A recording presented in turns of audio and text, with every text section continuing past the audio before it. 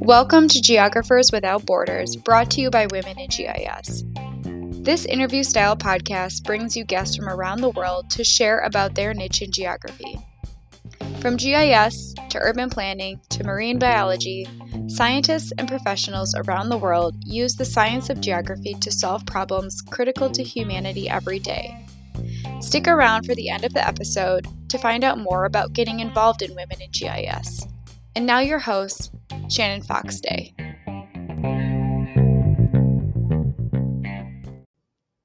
Hello, and welcome back to Geographers Without Borders, sponsored by Women in GIS. I'm your host, Shannon Fox Day. On today's episode, I'm speaking with Bonny McClain, geospatial analyst, author, open data advocate, speaker, and passionate information sharer. Bonny is here to talk about how she went from medical writer to presenter and Python aficionado. Listen to hear about how she decided she was ready to write a book, reading her own Amazon reviews, and why open data is important. Check out the episode now. Bonny, thank you so much for taking the time to speak with me at Geographers Without Borders today. Oh, I'm glad to be here. Borderless. That's right, without the borders. So you do not necessarily have a traditional path to the geospatial world. How did you get here to writing and publishing books about Python and talking and speaking all over the world about open data and GIS and those things? As it probably makes sense that that's the biggest question I'm most often asked. But I also, jumping ahead, a bunch of us that get together and talk about issues notice the one common thread we have is that we were looking for a solution to a problem we already had versus, sitting there starry-eyed with a dream of being geospatial analysts someday. I was looking for a solution. I was a big time, medical writer, healthcare data analyst, and I started getting a lot of data that people wanted it pivoted around race.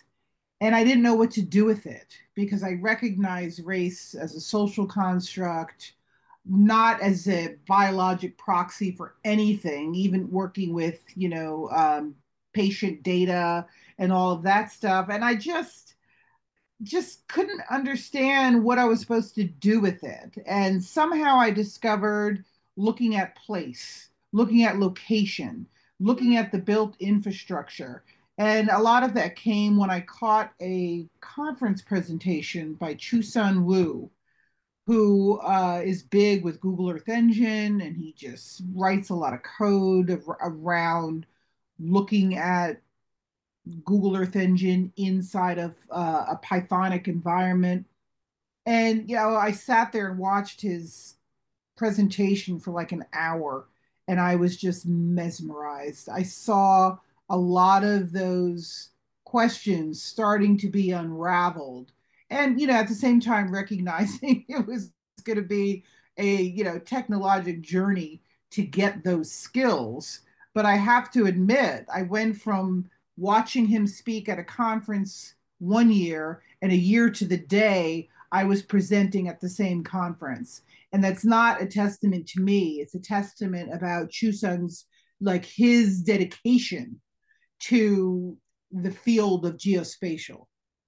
So that is a winding path. Was it during that journey that you identified open data and data accessibility as a passion that you knew you wanted to advocate for, or was that something that you had always held true to yourself? Well, I often wondered why there were these solutions that to me seemed obvious that people weren't engaging with, like the US Census, because I was asked to speak a lot about data literacy. I was on the Speakers Bureau for Tableau, and I had all of this great data that I wanted to use so people would say, wow, that's in census data, like beyond just demographic information. And it was open data. Anyone can get in there and use census data, and it is so highly valuable. But people were making up data scenarios and making up test cases and using fake data. And I'm like, in the world we live in, why would you be using fake data when you can actually expose people to data that they can use to answer, well, formulate and answer their own data questions. So I sort of gained a lot of expertise around census data to tell data stories. That's incredible. I can't imagine having that thought and experience of seeing people making up dummy cases of data and really expecting to get good analysis of it. What was the reception like when you really started exposing people to this data that already existed and said, hey, this is already out there for you? Well, I don't know, but I started getting asked to speak at a lot of conferences, like I invented the U.S. Census or something. But I also did a lot of analytics and clinical trial data. So I would take clinical trial data and I would look at registry data and try to match the populations and see how the outcomes were in different therapeutic areas across, the pharmaceutical industry. That was very popular because people don't know how to explain how outcomes will vary in a highly controlled environment in a clinical trial versus when you have patients coming in your office that are going to be comorbid, are going to be outside of the age range that maybe you want in a clinical trial. How are physicians at the point of care supposed to navigate a highly homogeneous population in a heterogeneous clinical practice? So just making people aware that we can do this and you don't have to write big checks and hire huge companies. It costs just as much to do it the right way as it does like the wrong way. And I just was trying to be sort of an evangelist. And just to close out on that, well, how is it received? There's this Upton Sinclair quote, is that you can't convince people to believe something if their salary depends on them not believing it. So I kind of felt like I had outgrown the boundary of the pharmaceutical industry. And that's not to be punitive or anything like that. It just seems that I wanted to expand what I was saying more in the research environment. And I started talking with large hospital systems about how better to tell data stories and understand the data that they had, because we unleashed a whole bunch of data on people once we started digitizing medical records. And I think people didn't know how to think of it outside of just demographics. And I wanted to challenge them to formulate bigger and better questions. It's really great. I can see why they would reach out to you and say, oh, you've taken all of these little things and silos and really put this into something that's much more consumable for us and in a way that's more accessible. We people, I think, like to overcomplicate, especially when it comes to thinking about correlation and causation. And so, what is that famous thing where the use of Internet Explorer went down and so did murders? So clearly it was Internet Explorer that was driving people to kill. We know that that's not true, Yeah, but yeah. there it is. We want to think those things. Less Internet Explorer. So most recently, you published a book, Python for Geospatial Data Analysis.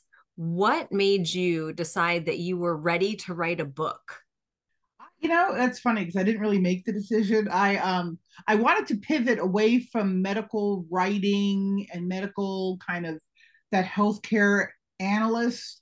So I found an executive online program offered through the Food School of Engineering at Columbia, of all places, and I it was an applied analyst like certificate over I don't know how months and months of learning, and I thought that would be the end of it. And what I realized is after all of that hard work, I still wouldn't know where to start Monday if I had a data problem. It was just so much information, and you go from soup to nuts, in 6 months, you're learning hello world and hey, look at me, now I'm a programmer. It was, it was just too much.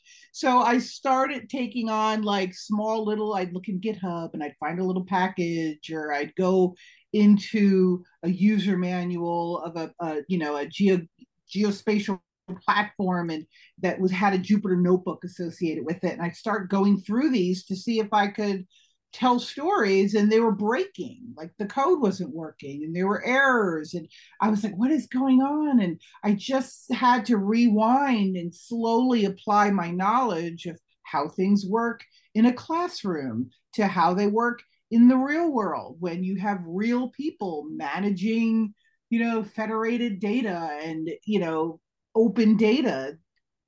So I started noticing simple solutions, and I was like, well, my God, that took 2 days. Why didn't someone just say that this was the case? So I started writing them down, and then I realized, I might want to write a book about Python, because I was an R programmer first, but the Columbia course, of course, was all Python. And once I got over myself and realized I had to learn another coding language, I went all in, and it was definitely worth it. And the book came about during COVID, and I'm not sure when, because that was such a gray box of time during that Right. period. But the Atlantic they used to have live events. I think in New York they'd have this thing, and it was online that year, and I was bored like we all were, so I logged in. I think it was free because of COVID, and I logged in, and there's all these dynamic conversations that were data adjacent, and I started writing in the chat boxes and connecting with people. And out of the blue, a woman who was an acquisitions editor at O'Reilly happened to pull me into one of these little chat rooms, and we just got on like we were lifelong friends. And she's like, would you like to write a book? And I mean, that's how they got me. I mean, I was not, even though I come up as a writer, it was not a goal of mine. And so, working with O'Reilly was very pivotal in my understanding how to write a published book and what the goals and outcomes can be. I've written one more with a different publisher since then on SQL and geospatial, and I'm working on a third now with Locate Press, which is a geospatial press. So these are like three bowls of oatmeal. And I think that third one is the one that's not too hot or not too cold. Just But right. I mean, I've just learned so much. I mean, in such a short amount of time about the publishing industry, and I'm eternally grateful, for the process. Yes. Well, there's not really that many women in your position putting out Python books on geospatial data analysis, especially where you talk about the frustration between really this knowledge gathering, knowledge information development to avoid almost the anxiety of doing versus doing. Sometimes we think we can learn everything about something and that is gonna make the outcome perfect and we can approach it in the better way, but we really never get to learn all of the things. And so then we get stuck in, what do they call it, analysis paralysis. And so Yeah. we're just constantly information gathering but not moving forward. So the identification that you did to move forward with that book is awesome. I have read the reviews, and people are saying that they can pick it up and it gives them something to do and things that they can act on right away. I think that that's awesome and so valuable. And I think that's because you can tell people that don't get the joke, that are like, what's going on here? I don't know everything about geopandas. What are you doing? Were you some chick named Penny definitely didn't like didn't like the book. But like the book is like 10 short stories. And these are stories about like, hey, do you know what GDOL is? Do you know how you can use it in terminal? Do you know how to use an IDE? Well, here's Spider, and here's how you can, make it Pythonic. Here's, a Python API from ArcGIS. Here's QGIS. Here, just like all these different things to kind of familiarize yourself with how these tools work. And I resisted creating scenarios that I don't use in a workflow. Like I did a little bit with how to use Python, integrate it with, QGIS, using PyQGIS. That's just not how I do it, though. So I wasn't going to do an artificial application. I wanted to talk people through it, but I didn't want to give the illusion that that was my workflow or my solution.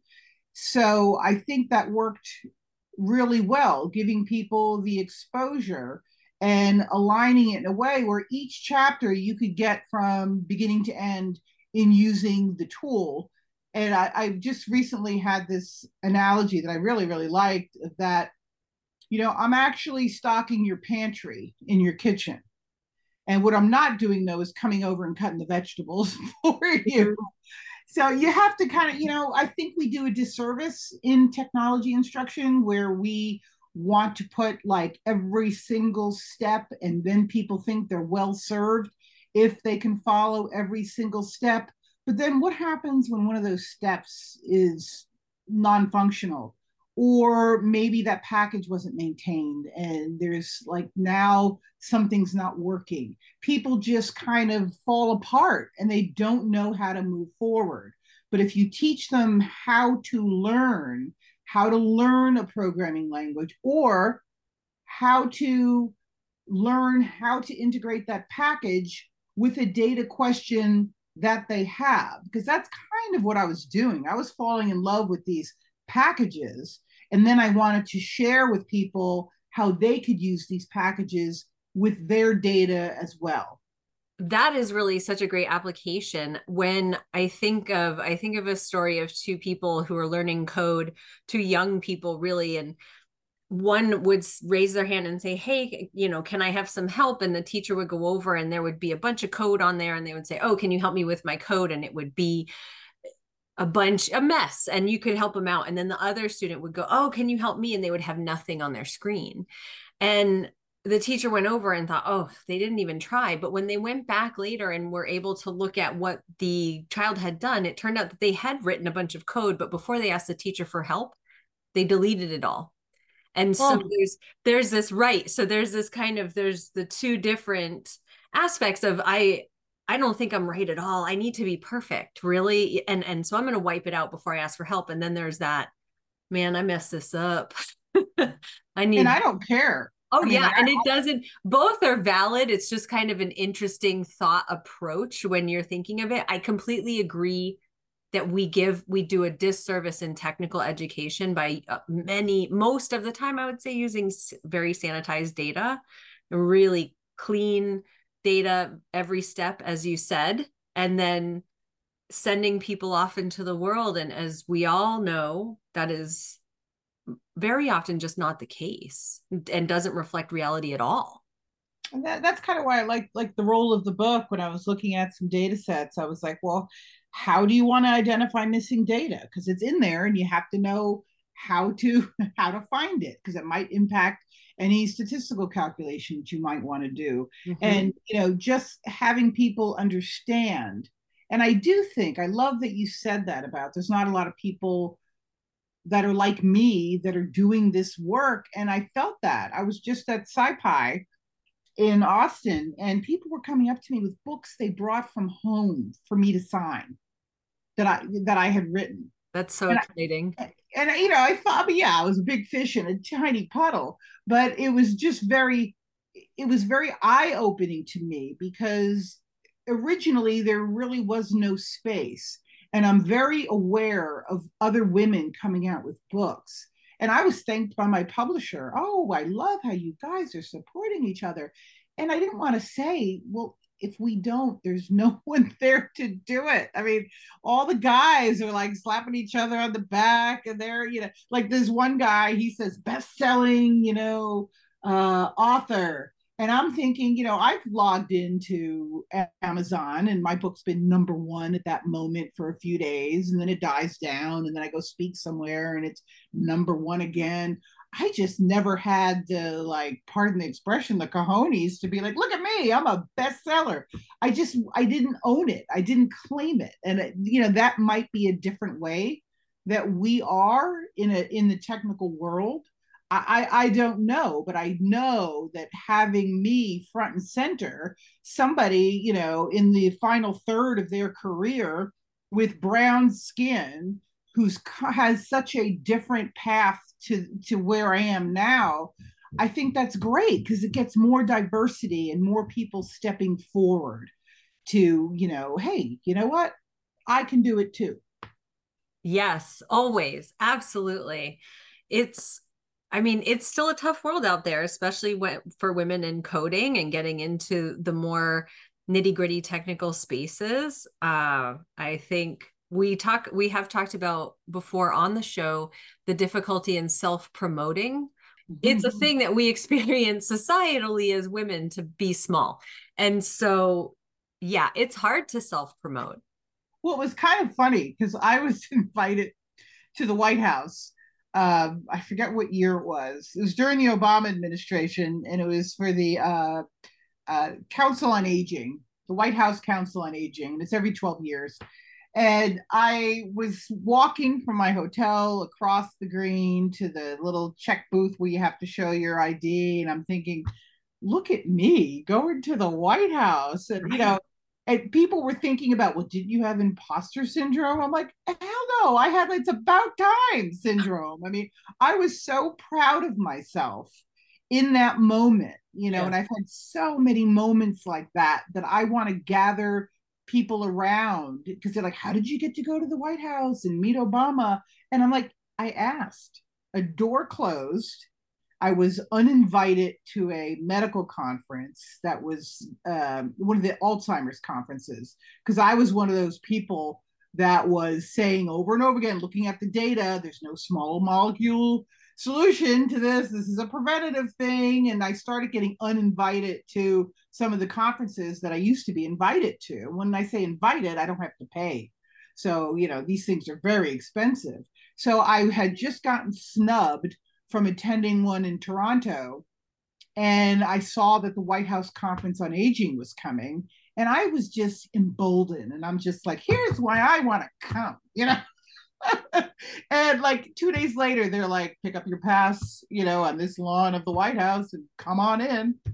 It was that easy. I mean, obviously, there's stuff behind it, but I feel like maybe, like you said, maybe we're just not asking. It's a lot of it is that, yes, it is hard to ask. I always say to my team and to people that I work with and to especially young women out there, of course, the answer is always no if you never ask. And whenever I'm working with my team on things that they want or how we can make their jobs better, I always do ask them, you have to ask me what you want. Tell me what you want. Tell me what your dream job looks like on a day-to-day for you. And you can't love what you do all the time, but let's try and work towards making that happen. And like you said, ask, can I come? Can I do that? Can I speak this? And if the answer is no, I think it's valid in lots of cases to ask why not. Or maybe it's just no now. Like I Right. Or remember, when. Yeah. I used to go every year to the National Press Club. They had the Johns Hopkins would have a bunch of their researchers would come and share whatever topic they were, you know, interested in sharing that year. And they would come talk to the press club and the researchers would field questions because, they wanted people to write about the work they were doing. And I remember just wandering around the halls and thinking like, wow, I would love to join. They would never, never, never. And like a year or two later, I applied and they accepted me. So I get to be a member of the National Press Club in Washington, D.C., with all of that gives you access to the White House, access to big conversations. I mean, it's just been, I guess I've been a career of like, I think of that little, well, Zelig was the original Woody Allen character where he would morph into these famous people in their presence, and he was just always at the right place. And then Tom Hanks, in the more modern version of that, when he was Forrest Gump, when he just ended up in all of these historical scenes. And I Right. always feel a little Forrest Gumpy, because here I am at NASA. Here I am at the White House. Here I am in Kosovo, keynoting, this huge, open data conference. So it's kind of like that. And that's part of the fun that I really have enjoyed working in this environment. Right.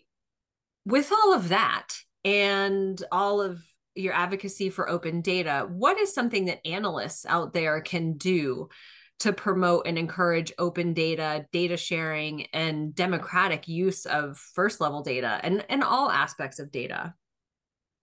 Well, when I think of first level data, I think of the NASA, the level 0, 1 Yep. through 4. So when I think of first level, I guess you mean data that's free and accessible. Well, I'm thinking data that they're collecting themselves. So, Oh, got you. you know Okay. what? Yeah, the self-generated, if we're collecting that, how do we advocate with our leadership to say, hey, can we make this available to people? Maybe they work in a municipality or something of the sort. Yeah, I struggled with that a little bit because I had a project. There was data. What was it called? I can't think. The census data.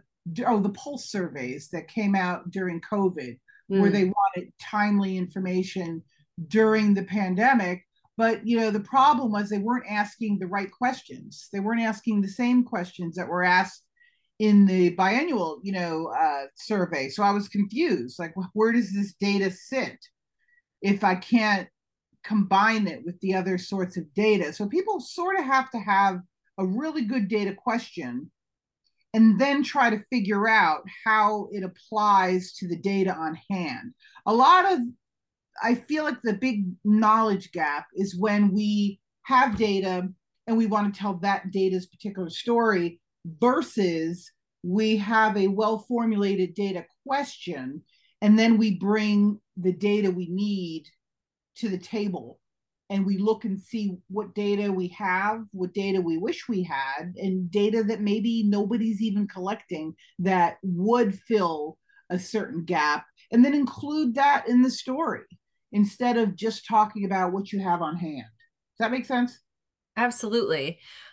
And I completely agree. A lot of times we will see someone, the concept in the phrase is, when you're a hammer, everything looks like a nail, right? And so sometimes you will encounter people who have a bunch of data and they're looking for a question, just like you said, and they're saying, oh well, I've got all this stuff, and we need to do something with it. Let's run it through a script, or let's run it through a graph, or let's run it through a thing. But like I mean, to me, what are you how do you know what you're trying to find out if you don't know what you're trying to find out? And we also, we have like people look for patterns and they Sure. think because it's doing something that there's a story there. But, often if you're really exploring a data question, you have to hold a tension. And Yes. what I mean by that is you can ask a big question, and in your heart's desire, you hope that this data is now going to tell the story you want to tell. You have to be prepared that there could be very compelling data that kind of undermines what you thought your story was going to be. But you need to bring it on board because anyone who works with data is going to see that it's missing. And that's a big problem. And people don't realize that we're all data is biased. You could take the rawest data that you could think of in the world, and it's biased because humans have generated, made a decision about whether to include it, have run it through, a computer, have put it in software, have stored it on a shelf. I mean, we have to recognize all data is biased. And I hear people all the time that think you can eliminate bias from this, from that, and you just cannot. And I think we would have an easier time accepting the limits of artificial intelligence if we realize that it's just gathering up all the stuff that we're feeding it and give it a pardon that it's not going to be we can't homogenize heterogeneous information beyond a certain level, right? But That's if a you're great point. exploring a question, Of course. then your doubt and your transparency can be communicated. And now Right. we have engagement. Now we Right. have someone that says, yeah, you're right. We don't collect VPN data. Why is that? That would kind Right. of close this loophole. Let's see what we can do about that. And then you start collecting because we call it missing data. Now, missing data, well, that's normative. If we're going to label it as missing, then we know it should be there And we've made a conscious decision not to collect it. And people like don't kind of see that when they're talking about data and the data that's available to, answer a question. And I always reduce things to that because I never want to stand on a stage and have people think that, well, Bonnie's going to give us I don't know. I'm going to tell you where to look. I'm not going to tell you what you're going to see when you look there necessarily. I can teach you maybe, air quotes here, how to see and how maybe your biases may be impacting your perception, but I can't get you the last mile home. Mm-hmm. Yep, we're going to have to walk that our own, right? I mean, I'll walk with you, but I'm not going to give you all the answers. And a lot of people want things. I remember when I used to work moderating medical conferences, and we would present data on hypertension, and people would pull me into the audience and say, okay. So what should I prescribe to my patient? Mm-hmm. And I'm like, first of all, I'm not a medical doctor. Second of all, you saw all the data up there. There's no easy answer. That was the whole point of this 90-minute discussion we're having. Mm-hmm. But people still, they short circuit things and they want to just kind of have everything summarized and delivered. And, I know I've been talking a lot about medicine and healthcare, but that was really my opening into a different way of looking at data. Instead of summarizing just all the qualitative information, I wanted to start, quantifying. I wanted to analyze urban form and urban morphometrics and engage these discussions around the built infrastructure and persistent barriers to move within that infrastructure that can impact, well, health outcomes or the vulnerability of a community or a city. So that's kind of how I connect those two, paths. Awesome.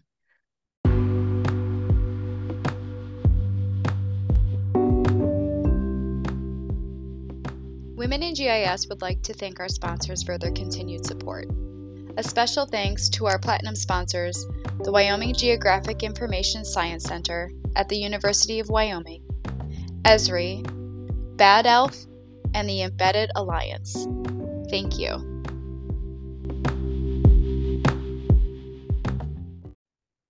So, Bonnie, what is something that people don't know about using open data and the impact that it can have in decision making and planning and in how they approach their work differently? We've talked a lot about that, I think, so far, but what would you say is something that sticks out to you as often surprising to people when they start to enter the world of open data? I think when I pull a narrative or a story or a presentation together, and people are surprised that that type of information is just out there floating around. Like recently, where was I? I think State of the Map in Richmond, where we were looking at walkability of cities. And really, there's the Healthy Cities Initiative, which I can give you the link to include. They had like 21 cities that were already a part of it, where you could just pull in, open street map data and population data and look at the urban structure in your environment and look at walkability. Like if there's a lot of big parking lots, that impacts walkability. Looking at the parcel size, if you have to walk around a corner, what's the best way to look at these sorts of things. And it's very dynamic when you look at it, because I can say, well, look at Houston that doesn't have any zoning, and then well, quote unquote zoning, and then look at East Palo Alto and compare it to Palo Alto divided by a highway. Just you can build all these stories in when you start understanding there's a lot of information that is there for the telling, that doesn't blame anyone.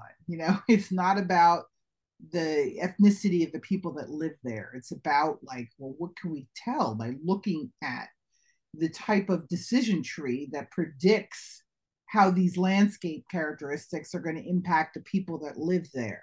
And it engages a broader discussion, and it encourages, there's a lot, sometimes I just get an idea And I go like into GitHub and I'm like, well, is there anything I can learn about the urban morphology using Python? Because I had to come up with a workshop title sort of last minute for SciPy because my original plan wasn't going to work reliably with the resources at hand at the facility where we were having it.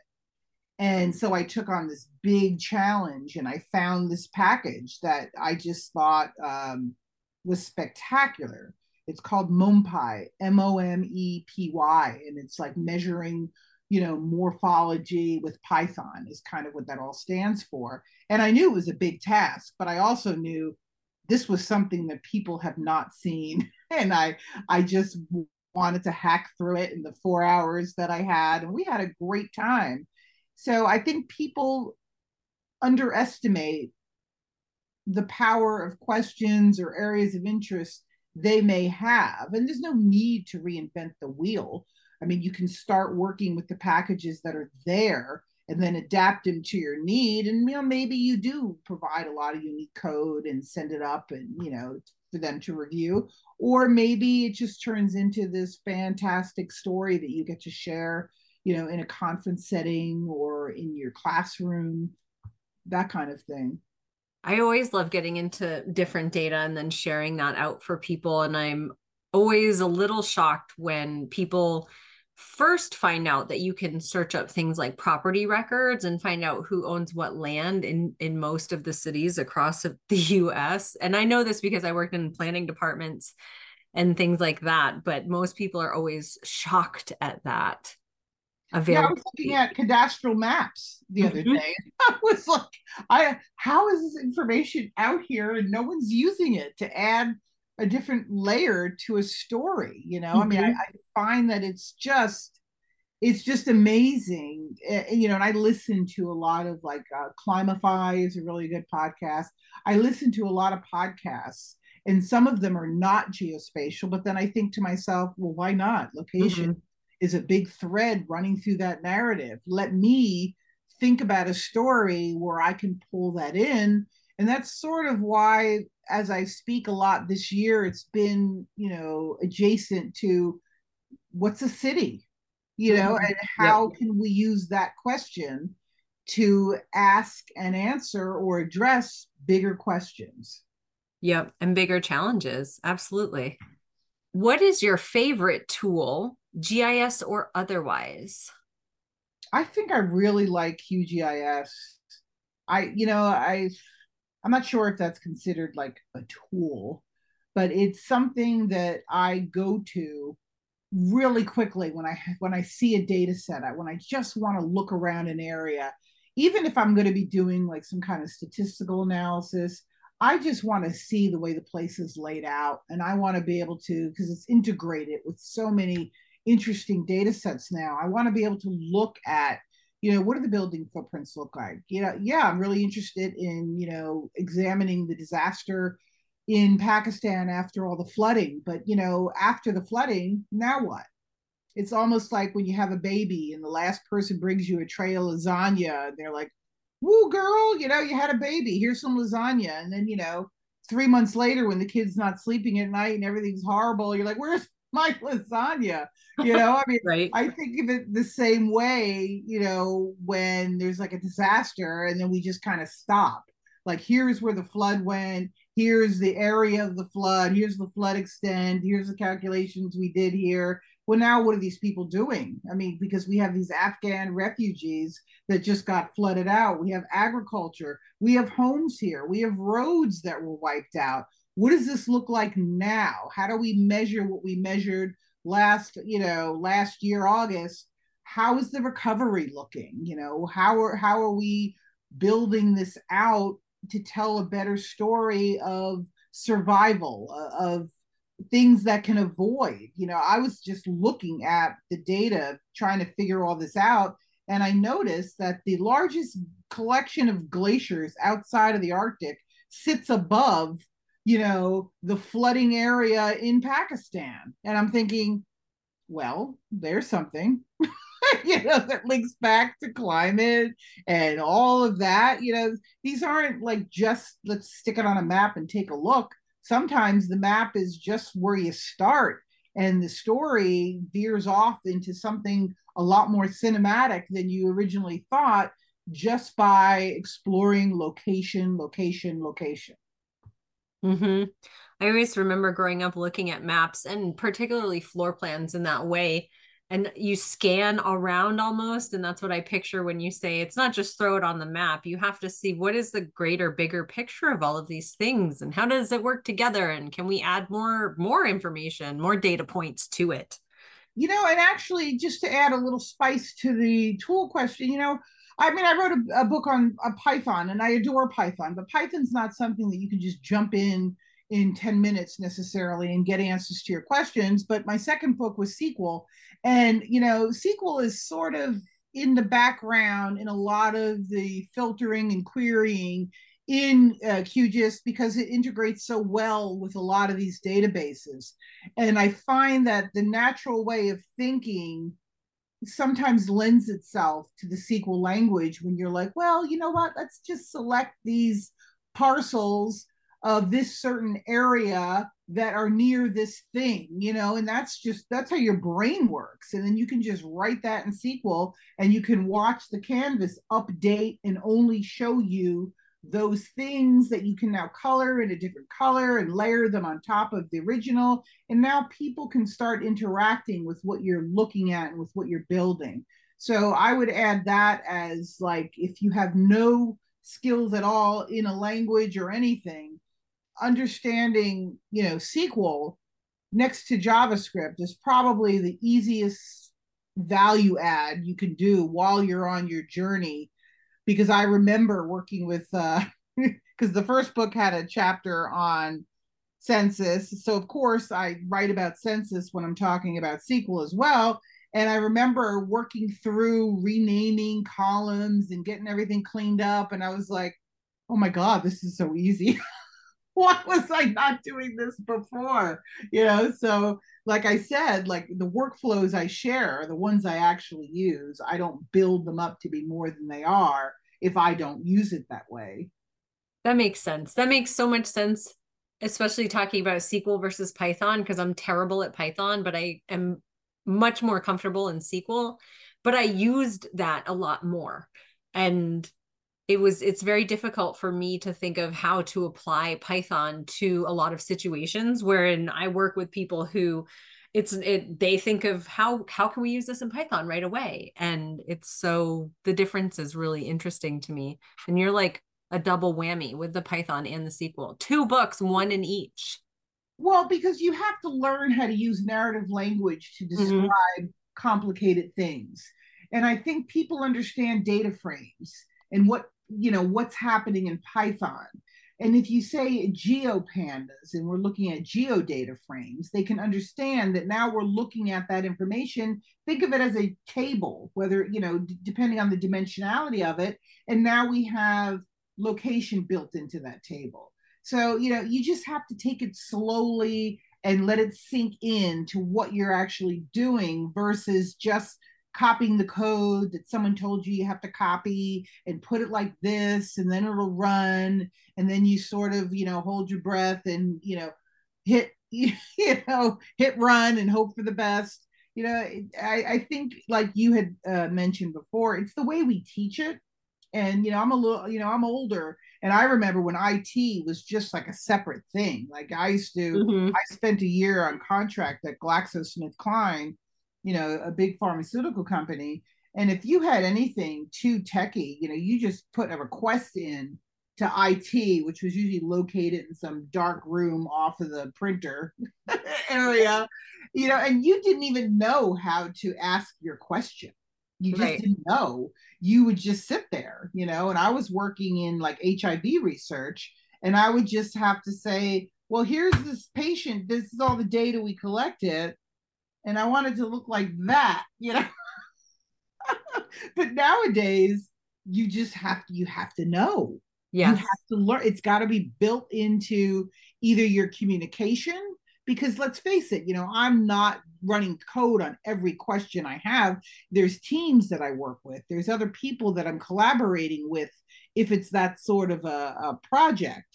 But I better understand the language. I better know the whole stack and who's doing what and who's responsible for what. Because, like, I love to share with people my first data client, separate, outside of medicine, they got exactly what they asked for. They did not get what they wanted. And, I'm glad I learned that lesson early because it made me a better analyst moving forward. It made me a better storyteller and it made me a better teacher. Mm-hmm. How do you feel about the new Overture Maps data endeavor that really just hit the streets of this big consolidation of maps between with TomTom and Microsoft, right? Did you not hear me when I think this was off air when I was telling you that I basically pulled my whole computer down right before we were talking? Yeah, was that I why? was working with Parquet data. I had loaded up into AWS and I was like, inadvertently, I hit like the mother load of all downloads and it wasn't filtered. It was like every building, every boundary, everything was like coming down to my computer. And I wrote code to get it in there and I couldn't figure out how to stop it. Oh no. So no, I think it's great. I do think it's great, but I also feel, and I noticed this in QGIS as well, they have a plugin where you can actually pull in the buildings and the population and a lot of this information in one place, but they're not, I feel like they're missing the granularity because I think we all should start small Yeah. and then go big. I think it's I think it's something that'll make things easier for those of us who use the data in that way. But Parquet data is no joke. I mean, you really have to know intentionally what you're doing. And I was very lucky that I read a lot of articles out of journals like Cities. And I plucked out an article where they had used that MOMPI package I was talking about, where they were using Earth observation integrated with morphometrics. And the author was so kind. I mean, he sent me a link to he created a folder for me on Google Drive, and we were working through it. And it's like a little precursor to what just came out. So I can definitely see the utility. But how to work with this efficiently if you're an N of one and not sitting in a huge enterprise environment with that computing power.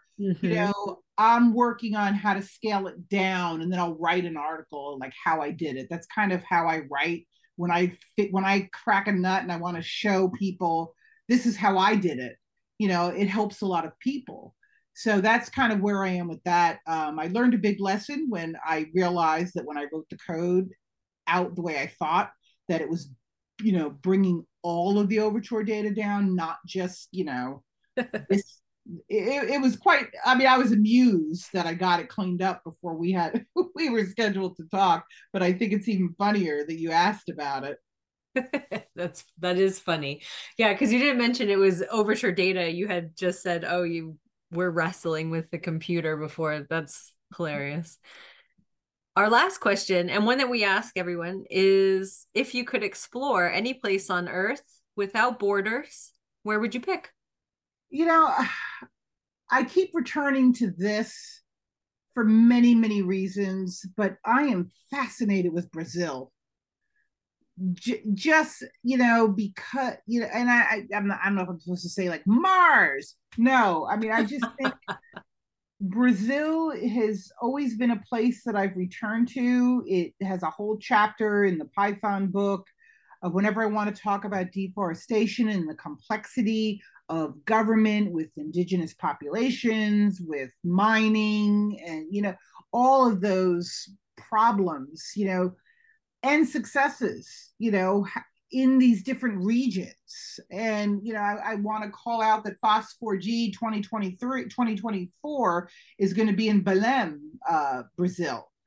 So I don't know. I just love all the little microclimates and just where you can just drop in, and they have a lot of open data. And I was very fortunate to host some African Brazilian journalists on my porch for a meal. I guess that was last year, maybe the year before. I don't know. I keep being pulled back in. Like I think there's more story there, and it's an area that I'm looking forward to being able to be there live and really do some traveling and interview some people and see it for myself.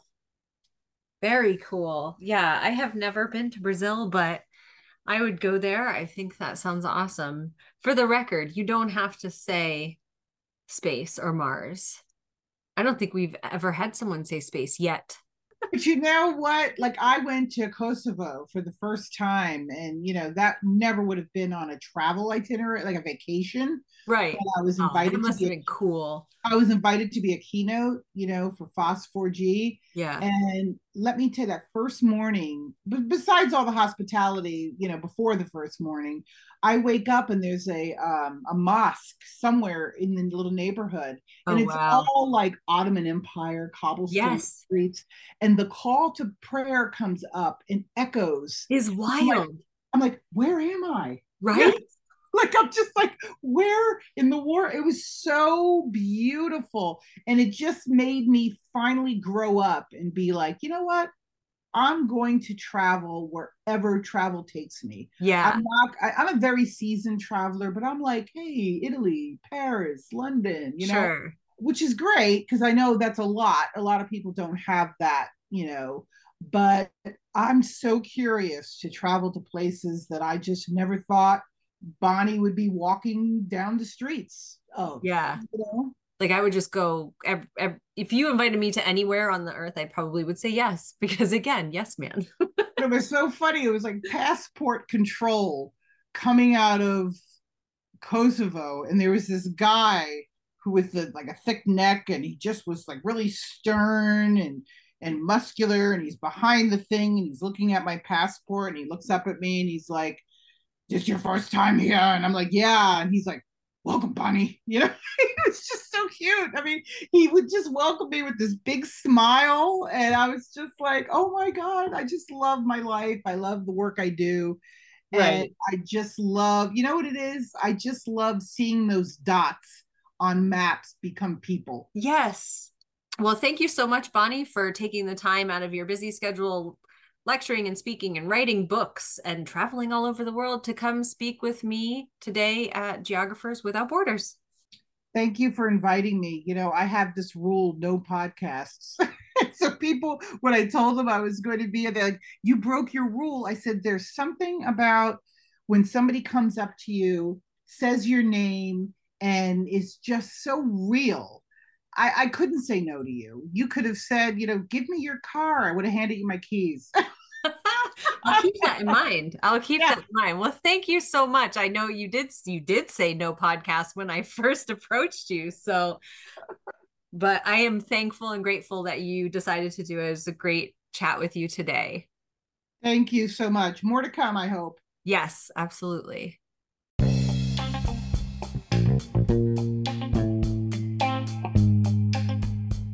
Women in GIS, or WEGIS, is an international, professional, and social advocacy group for those whom identify as women and their allies. The aim of WEGIS is to serve as a safe place in the geospatial industry to work towards overcoming common barriers for those whom identify as women might face. We foster relationships and resource sharing among members and institutions. WEGIS is a consortium of advocates from academia, government, and private industry designed to advance the presence of women in GIS. Want to learn more about getting involved in Women in GIS? Visit our website at womeningis.org, or you can email us at admin@womeningis.org. The links are below in the show notes.